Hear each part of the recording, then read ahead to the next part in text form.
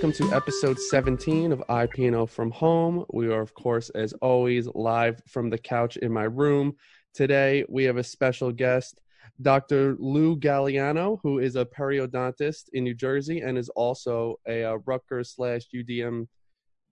UMDNJ alum. So, hey, Dr. Lou, thank you for joining with us today. No problem. Welcome, Dr. Lou. So our first question is, can you just tell us and everyone listening a little bit about your background, how you got started, and a little bit about when you were a student over here and what that was like? Okay, sure. So I started at the dental school in 1978, and at the time it was called the College of Medicine and Dentistry. And in my junior year, they changed the name to the University of Medicine and Dentistry. And, the first 2 years of dental school are kind of, it's all didactic, it's all classroom work, there's almost no clinic work. And then the third year, you start getting into the clinic. And that's when I started to gravitate towards periodontal treatment. I liked what was done with the patients. I liked the faculty. It was very scientific. So when I graduated in 1982, I then worked a year just as a regular dentist, and then I applied to the postgraduate program, which I was accepted to in 1983. And I graduated from, it was UMDNJ at the time. I graduated from the periodontal department and received my specialty certificate in 1985. And that's how all that went. And then I actually taught there I was a part-time faculty member. I taught a half a day a week from 1985 to 2000. And so I taught for 16 years, believe it or not. And then I left the school, and for the past maybe 6 or 7 years, I go down 2 or 3 times a year and I lecture to mostly the dental students. I've given some lectures to faculty members, but I give lectures mostly to the dental students down there. That's great.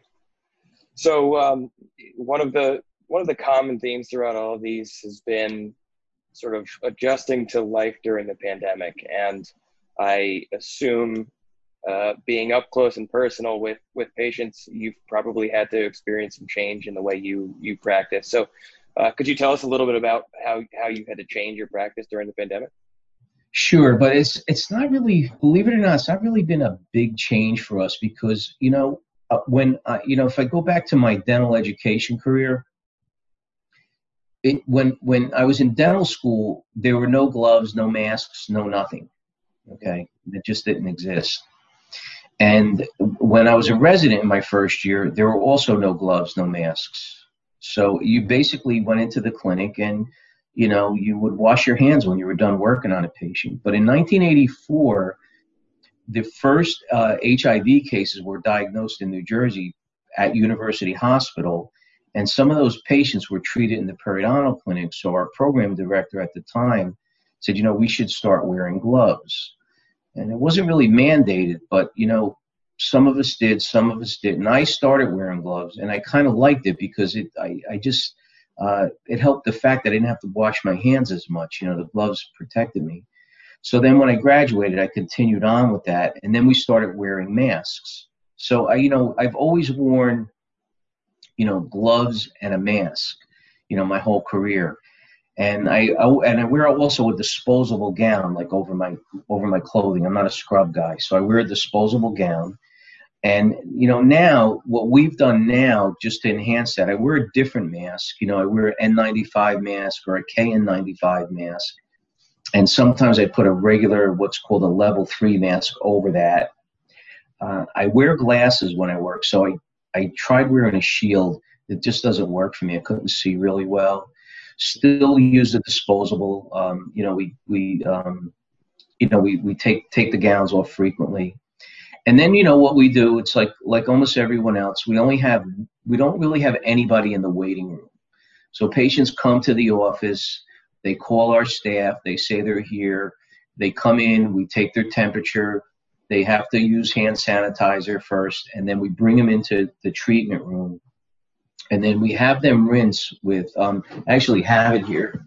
We actually have them rinse with Pyroxal. It's like a hydrogen peroxide based mouth rinse. We used to have patients rinse with chlorhexidine, which is a like antibacterial mouth rinse, but that's not really virucidal. So now we switch to Pyroxal. So we have them rinse, and then it's off to the races. Now, the problem for a dentist is that a lot of times we're using, like for me, I use a handpiece, which has water to cool it. So you generate an aerosol spray, which is not great. And then we have a Cavitron, which is an ultrasonic device that you use to clean someone's teeth.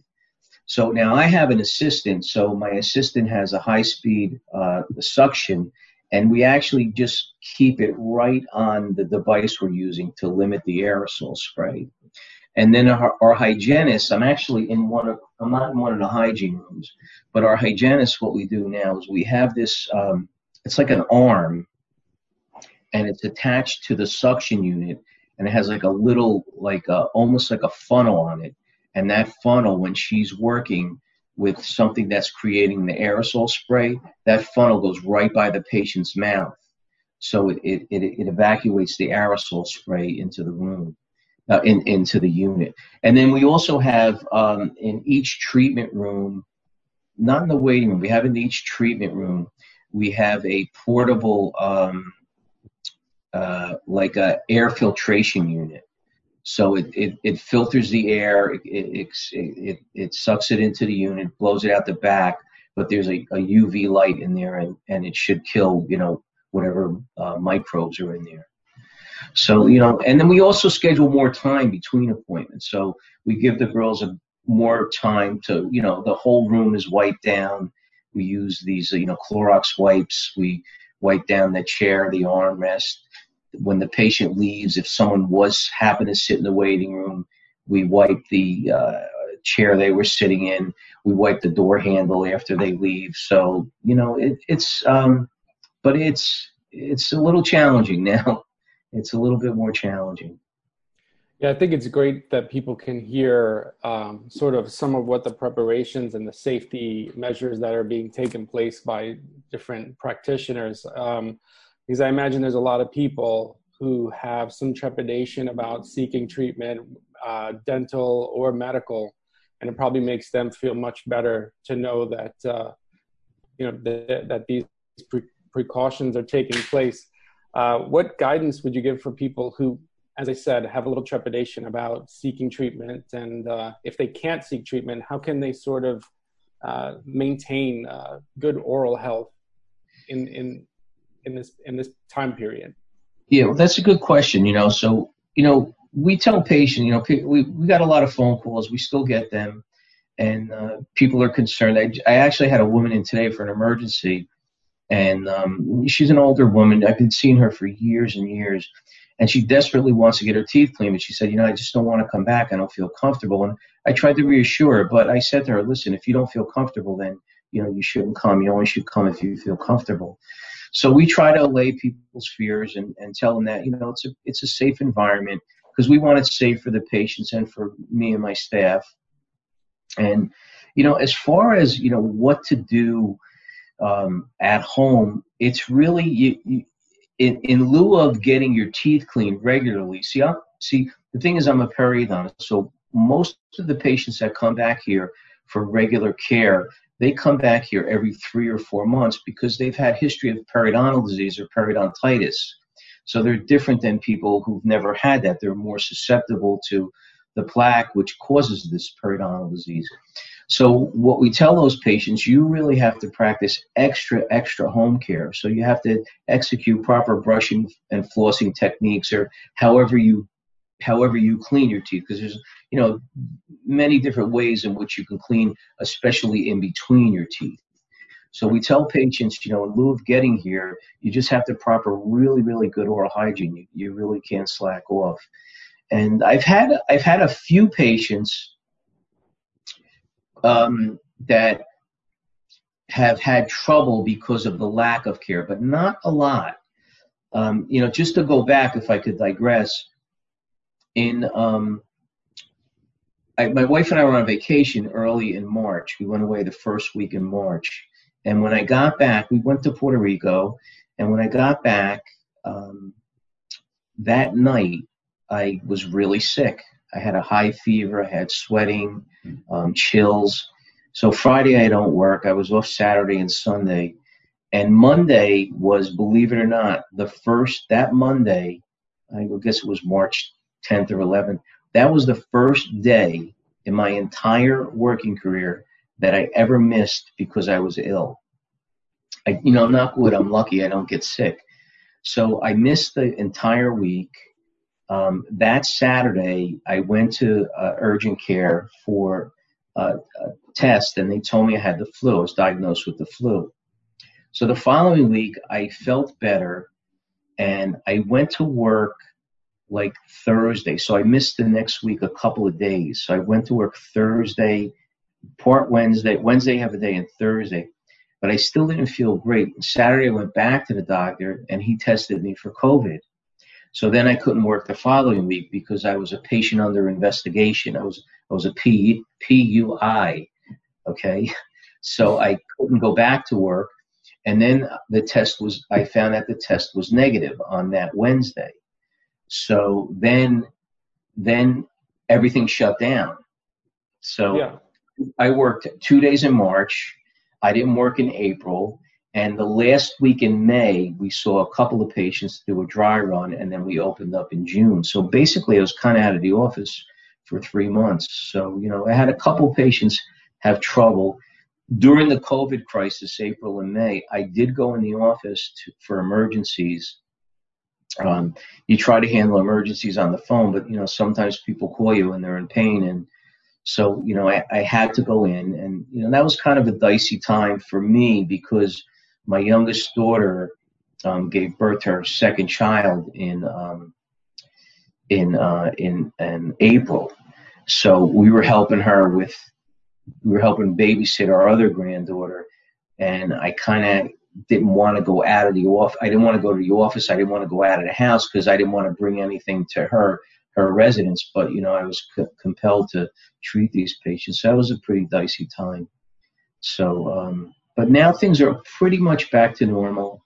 The practice is pretty much running like it was. Like I said before, we just take a little bit longer time period, but it's pretty much back to normal. That's great. Thank you for sharing that. I'm sorry. Go ahead. So that brings us to our next segment, which is called the IPNO from Home Zone.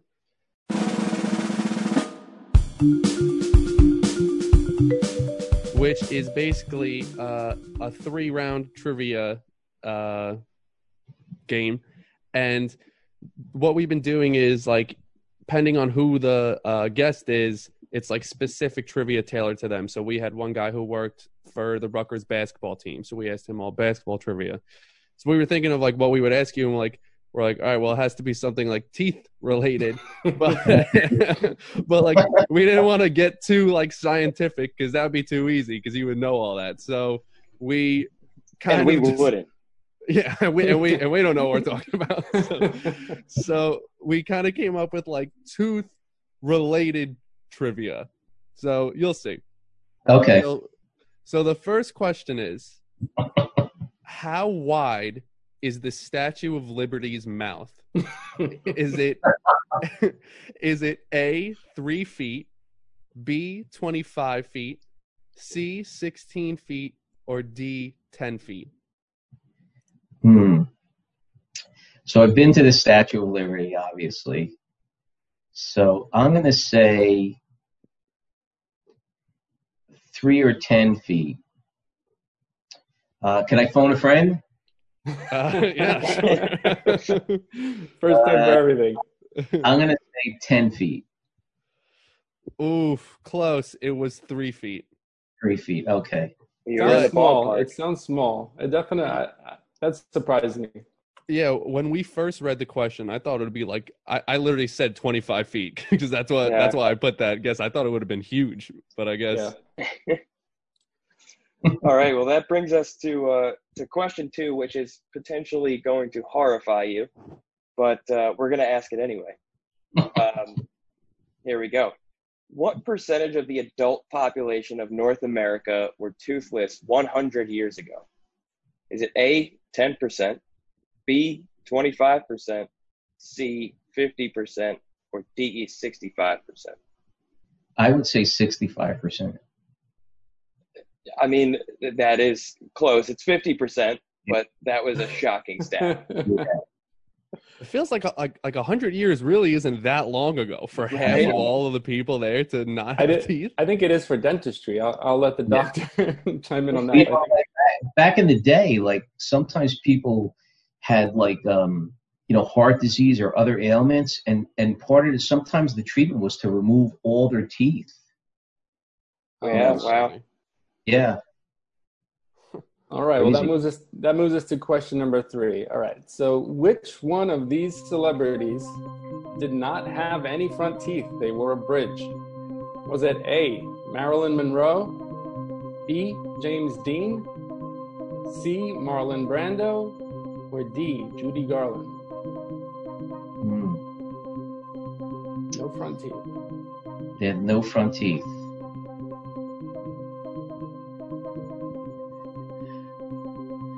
I think I'm going to say, I'm going to make you an offer you can't refuse. I think it's Marlon Brando.